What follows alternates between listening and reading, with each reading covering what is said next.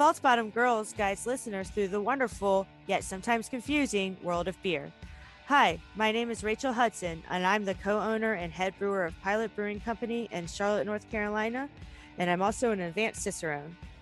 Hi, I'm Jen Blair. I'm the Beer Quality and Education Manager for Orpheus Brewing in Atlanta, Georgia, and I am also an advanced Cicerone.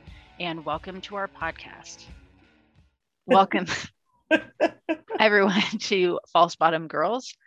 Believe it or not, a podcast about beer and brewing. And not about our bottoms or about being girls. Well, sometimes about being girls. Sorry, you could just beep all that out. Okay. It was a bad joke. What didn't work? Sometimes jokes don't work. Sometimes jokes don't work. Sometimes mouths don't work. So I'm Jen, and that's Rachel, and this is False Bottom Girls. And we are here to talk today about maturation. We're here today to talk about maturation. That's me being immature. Not about us.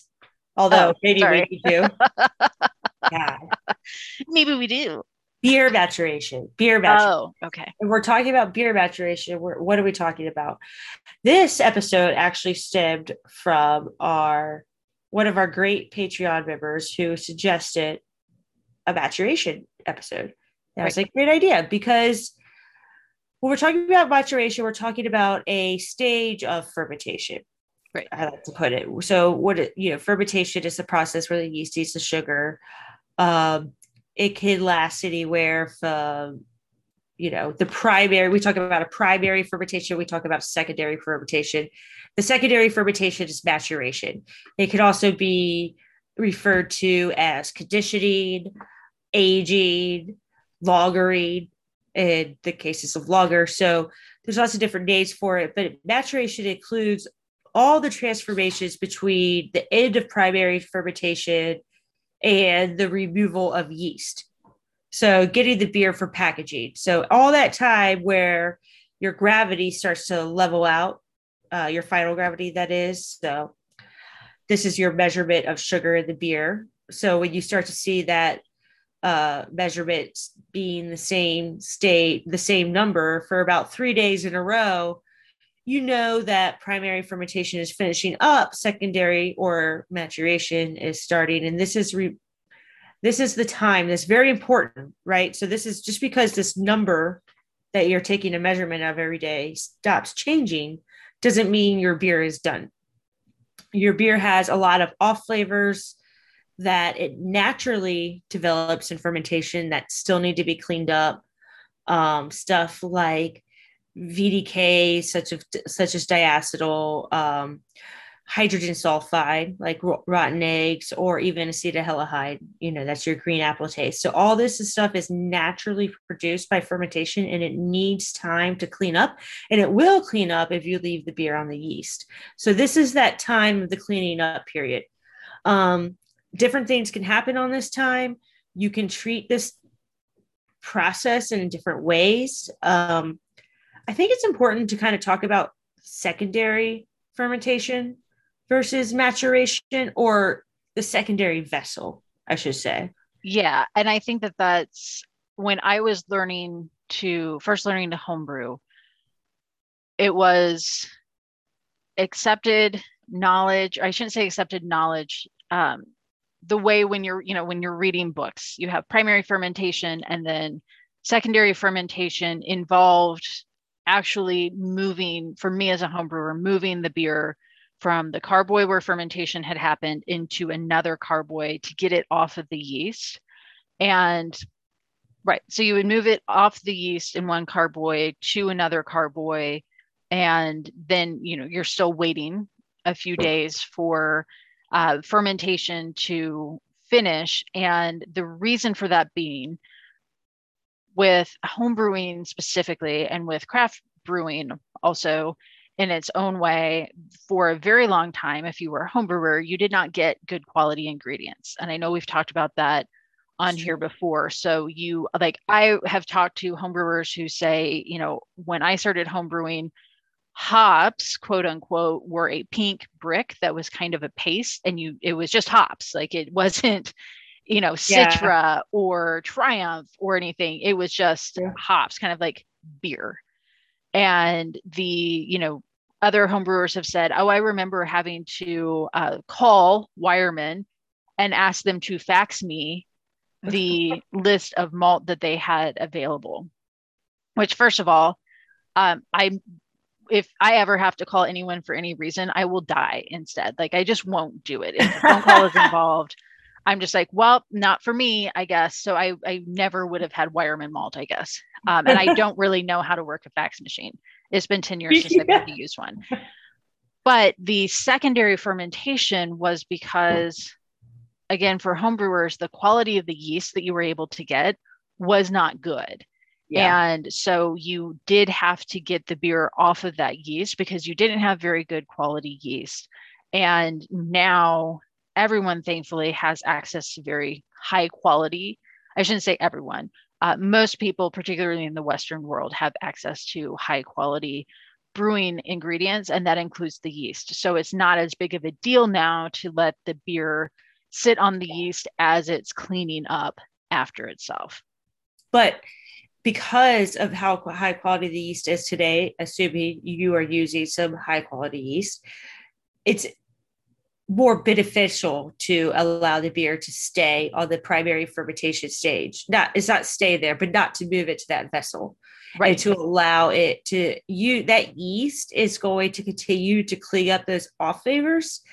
And whereas that might have had a negative effect in the past due to the low quality of the yeast, you're not going to be facing that. It's actually going to take a really long time before you get to that problem, especially at a homebrew stage where you're doing 5-10 gallons at a time. A really long time. Yeah, because you also have to remember that your volume of beer and the shape of your tank have a lot to do with that. So the bigger breweries with really high, tall tanks have the hydrostatic pressure on that yeast that is putting a lot of weight on it that is making that autolysis happen faster. You still have good amount of time. It's not like anything detrimental within like 10, it's not like between day 12 and 14 or anything like that. Right. But you don't have to worry about it. Us as big breweries don't have to worry about it. You as home breweries definitely don't have to worry about it. Now, there is this argument about, well, dry hopping is great at the secondary, in the secondary vessel, which again, true. I think a lot of that goes back to what Jen said, that low quality yeast ingredient. Today, really high quality yeast, there's a lot of arguments about yeast and hop character, the biotransformation. Biotransformation happens in every single beer. Right. But, I was just about to say, yeah. But I mean, when people talk about biotransformation, it's like, yeah, that happens. That always happens. But there is that little bit of belief that, with hops mixing with the yeast can bring out extra flavors. And and I'm sure it does. Everything. It does. I'm actually like, the more I learn about yeast, and I'm actually really surprised that any of us anywhere can brew the same beer twice. Like I'm still baffled. Like, seriously, once you guys really dive into how yeast works, I mean, it's an animal. It's an animal. It's a living organism and wants to do what it wants to do. And I'm just really surprised that like quality, consistent beer could happen. But anyways, right. So, last year at CBC, and this is a very quick story, but last year at CBC, and I think it was CBC, in somebody's presentation, he was talking about fermentation, and he described yeast as yeast has tricked everyone into keeping it alive. Yes. And like, I read that and it was like, so true. Yes, because you're right. Like, it is an organism. And I know you've said this on the podcast before too. Like, yeast doesn't give a shit about your beer. No. And what we do as brewers is stress out the yeast enough that it produces the maximum amount of alcohol for us without killing it. Yes. So like, yeast is like, especially does not give a shit about brewers. But yeah, when I read that like yeast has tricked everyone into keeping it alive, I was like, holy shit. I, for one, salute our yeast overlords. Yeah.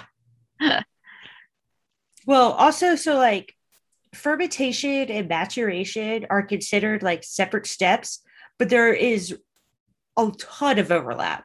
So it's not a gray, like a black and white scale. It's very like, fermentation can be finished within, what do we say? 7 to 10 days. Maturation is happening. Like it's all like different yeast cells progress at different times too, right? So like let's say you have 100 billion yeast cells or whatever it is, and they're going to reproduce. They're probably going to reproduce up to at least 4 times. So if you're like 100 billion yeast cells, you're going to get like 400 billion yeast cells, like in that fermentation. But they're going to do it at different stages. Not all yeast cell produce, matures the same. So you have to leave there. There's no, in answer like, oh, beer's done in 12 days.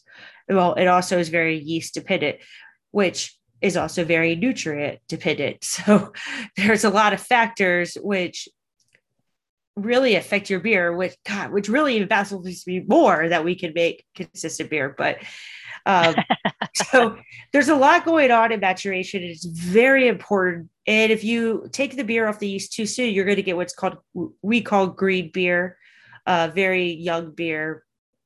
So you will taste those like high levels of acetylhaldehyde. Diacetyl could be very even more present in the finished product, like in the packaged product, especially as it ages. So it's really important to, so simple too, so simple. Like don't ruin your beer by taking it off the yeast too early. Like you're not going to leave it on too long. What's too long? 3 months? Nah, 2 months. Right. Like don't worry about like a month. Don't worry about 6 weeks. But eventually it will break down. But you have time. This isn't like just because something's done fermenting, quote unquote, it by day 7 doesn't mean your beer's done. Maturation is very, very important part of it. I will say, as a beer judge, people rushing fermentation is the biggest feedback that I give all the time. I can taste when somebody has had to pull their beer off the yeast a day or two early so they can get it shipped in time, because you can taste the acetaldehyde, you can taste the diacetyl, it will be under attenuated, or it seems under attenuated, it's sugary. So I have left, that's probably the biggest feedback I've left throughout my judging career, is this would have been a really great beer if you could have just given it 1 or 2 days. Like everything you did was great up until the point that you timed it a little bit too close to the shipping window and had to pull it. If you had like 2 or 3 more days, it would have been perfect. Yeah. Gotta play your brews. Yeah. You don't want to enter something. If you enter something that's not finished, it's not going to win. Like there's just no doubt about it. Right. And you can tell it. Yeah. Right. You can still tell that it's a good recipe and that, you did everything right up until this one point, and it would have been so much better if you would have left it for just a couple more days. But Rachel, before we get too far ahead, you just mentioned this, and you had mentioned it a few minutes ago too. Talk a little bit about yeast autolysis and what that is. Oh yeah. Okay. So autolysis of yeast is when it starts to break down and die, and it excretes really unsavory flavors that you don't want in your beer. Technically, very savory flavors. Yeah, I was going to say actually meaty flavors. Yes. Yeah. Autolyzed or autolyzed yeast is a Vegemite. That's what that is. It's used as flavoring for like barbecue potato chips. So it is actually very savory. Whenever I see that word Vegemite, I always think of I Love Lucy. I don't know if you're an I Love Lucy fan like I am, but there is a show or episode where she's like selling like this new medicine. It's called like Vegemite or Vegemite or Vegemin, something like that. And she like goes and she's like she has to do all these takes, but the medicine actually has alcohol in it. So by the end of it, she's really drunk and she's like, Vegemite. That's what I think of when I think of autolysis. I think of I Love Lucy and Vegemite. So nice. That's how I connect on my test. Right. That's your memory palace. What would Lucy do? Yeah. Highly recommend. I mean, when I was younger, so I don't know if you've ever turned on, I know I'm getting a little off subject, but I'll get back. I don't know about you, but I watched Nick at Night when I was younger, like a little kid. Yes. I Love Lucy was on it. I loved it. Have you watched Nick at Night these days? No, and I don't want to know. Is it like Oh, all of the shows? Is it like Growing Pains and it's stuff? like 2.5 mid. Like that sitcom with Uh-huh. the guy who's Charlie Sheen and like his brother and like his brother's kid live together. Do Oh you yeah. like in like the early 2000s probably? Like, I don't, like when this shit was made. I don't know. It Yeah, is that's that very old. upsetting. Like I went from like I Dream of Jeannie. That was the old one for me. Like, but I Dream of Jeannie, I Love Lucy, Dick Van Dyke Show probably to freaking I don't want to talk about it anymore. So, Yeah, that's anyways, how you know you're getting old. I've matured. I have not, I don't know Matured. that I've ever watched I Love Lucy. Oh, I need to because it's it's like I got into a Mary Tyler Moore. Like my oh, mom used to love Mary Tyler Moore, and I was like, I and Love then Lucy like is a just few the years ago, I classic, hilarious comedy. Like that I got too much stuff going on and everything's going to array and this person barely dodges this. Like classic, so the best. I have every single episode on DVD if you'd like to borrow it. Yes, the colored episode, the movie. There's like a movie. I think there's like two movies. I got it all. Someone gave it to me for Christmas once. really, oh, that's fun. It I will just, have to watch it. I will watch it. That will but be like my it's like available master's on room. Netflix or something. Yes. Yeah. Oh yeah, I'm sure it is. And I know that I would like it. But yeah, I felt the same way when I finally started watching Mary Tyler Moore. I was like, this show is amazing. Yeah. Maybe I need to watch it. It's really good. Some of them just catch on, when you're little, some don't. But Right. anyway, so that's my So autolysis. So yeah, back to autolysis. That's what I associate my brain goes to. Yeah. So basically, when your yeast dies, so your yeast it goes through its phases. It goes through, a fermentation. It goes through its lag phase where it gets started. It's exponential. Its growth phase. It's stationary phase, if you will, and then it goes in dormant. And what it's doing is like hibernating. Basically, it's reserving all of its energy, and it's waiting for you to hopefully give it some more nutrients in warmer temperatures and liven it up, or it's waiting for you to harvest it and store it for a later date, or it's going to die. Right. So it's not going to live forever. It will live longer if you do certain things with it, but if you leave it out there, it's going to die. And when things die, they smell bad and they excrete things, right? Just like Yes. humans. Right.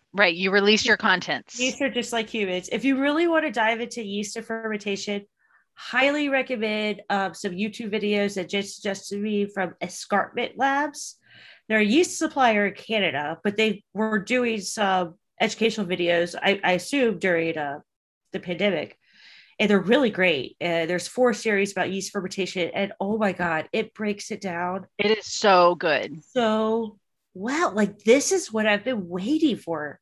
I kid you not. Like, this is like going to the chemistry class that's all about just making your beer better and without all the other bullshit. And it's just like, this is what's happening. And I've never understood anything so much more better Yes. when it comes to that. Yes. The team at Escarpment Labs does a absolutely fantastic job. And I agree with you. Those came out, about a year or so ago. And watching those, I was like, why did this not exist? Yeah, and like all my life. The ingredient books for the brewers publication, so the malt, hops, water, and yeast, are all good. With the yeast book, I always felt like it didn't go into the level that I wanted to on some aspects. And so the Escarpment Labs covers those so well, where it's like, oh, okay. And I don't know if it's because it's younger people who are explaining it to people who are coming at it from the approach of, and I forgot what the method is called, but it's where basically like you start with the statement of fact, And then Yeah. you explain it like you're explaining it to a child. So you keep Yeah. saying, but why, but why, but why, Yes. and building it that way. And it makes it so approachable. And I feel like with yeast, definitely with water, they start from the place of everyone has at least a master's. And they'll kind of explain a few things where it's easy to explain them, but it doesn't get too deep into it. Yeah. And the Escarpment Labs videos on YouTube, Good point. Escarpment Labs, look them up, watch everything they do. It is all fantastic. And they It explain all everything in such a clear way. exactly and exactly everything that we're talking about in this episode. So we don't just to prove we're not going too off point, but it will break down fermentation and maturation to the best level that of understanding. Now, there's one thing that I forgot to like kind of touch on that I would like to touch on when we were talking about moving the beer into the secondary vessel. If you have time, space, whatever, this could be very beneficial to your lagering process. Um, what we do at my breweries, I just pull the yeast off the bottom of the tank. Now I have a conical fermenter. With pressure I can put onto it. It's a lot easier than doing that and moving it to a separate tank. But when you're lagering, you want to get basically you don't start lagering your beer. When I say lagering, I mean cooling it down to a chilled temperature to allow it to stay there for more cleanup of off flavors, some sugars that are not normally taken up by ale yeast might continue to be taken up, like multi-trios or sometimes even more maltose are slowly fermented away in that process. But really the goal is to allow your beer to clear in clarity, like allow more of the particles, the proteins and whatnot to fall to the bottom of the tank, and to allow it to condition of those off flavors. But all of that should mostly be done with the conditioning, of all flavors before you crash your beer. Would you agree? Yes. And Yeah. I would So, also say that when Rachel is talking about lagering in this aspect, it's lagering the verb. And so you can lager an ale. yes, we're just talking about the conditioning part of Right. that. You can lager a lager, you can lager an ale. Yeah. And I just want to be clear about like that when you do go to lager a lager, you need to, or lager an ale, you need to make sure all the off flavors are cleaned up before that, or they will stick around. Yes. Yeah. No, that's a very, very The good point. lagering is not maturation. Maturation has happened. Maturation has happened already. Lagering is maybe cleaning up a few little things of off flavor stage, but it's really not intent purposes. So, I think I said earlier that another name for maturation is lagering. I take that back. Taken back. I'm taking it back. I don't want to confuse anyone, especially myself. Well, we appreciate that, Rachel. Thank you. So also we talk about conditioning or maturation. I would like to bring up the cask beer because, cask beer is literally when we pull it off of the fermentation tank, it's a few points above the end fermentation goal. When I talk about points, I'm talking about the level of sugar content, and that we do that on purpose. We put it into the cask pin or firkin, the barrel that sits in the bar, and we add it at that time to allow it to continue conditioning in that pin, in that cask, to allow it to go that secondary fermentation in there to build some natural carbonation and finish the off flavors there. So I just a little bit different technique of conditioning or maturation, but in reality doing the same thing as you are in the big tank. Right. Different vessel, but it's still important. Like you don't fill a cask and tap it the next day. Well, assuming you're filling the cask at the right point. Right. I've seen others. So why don't you wrap us up with talking about some of the cons of the maturation stage?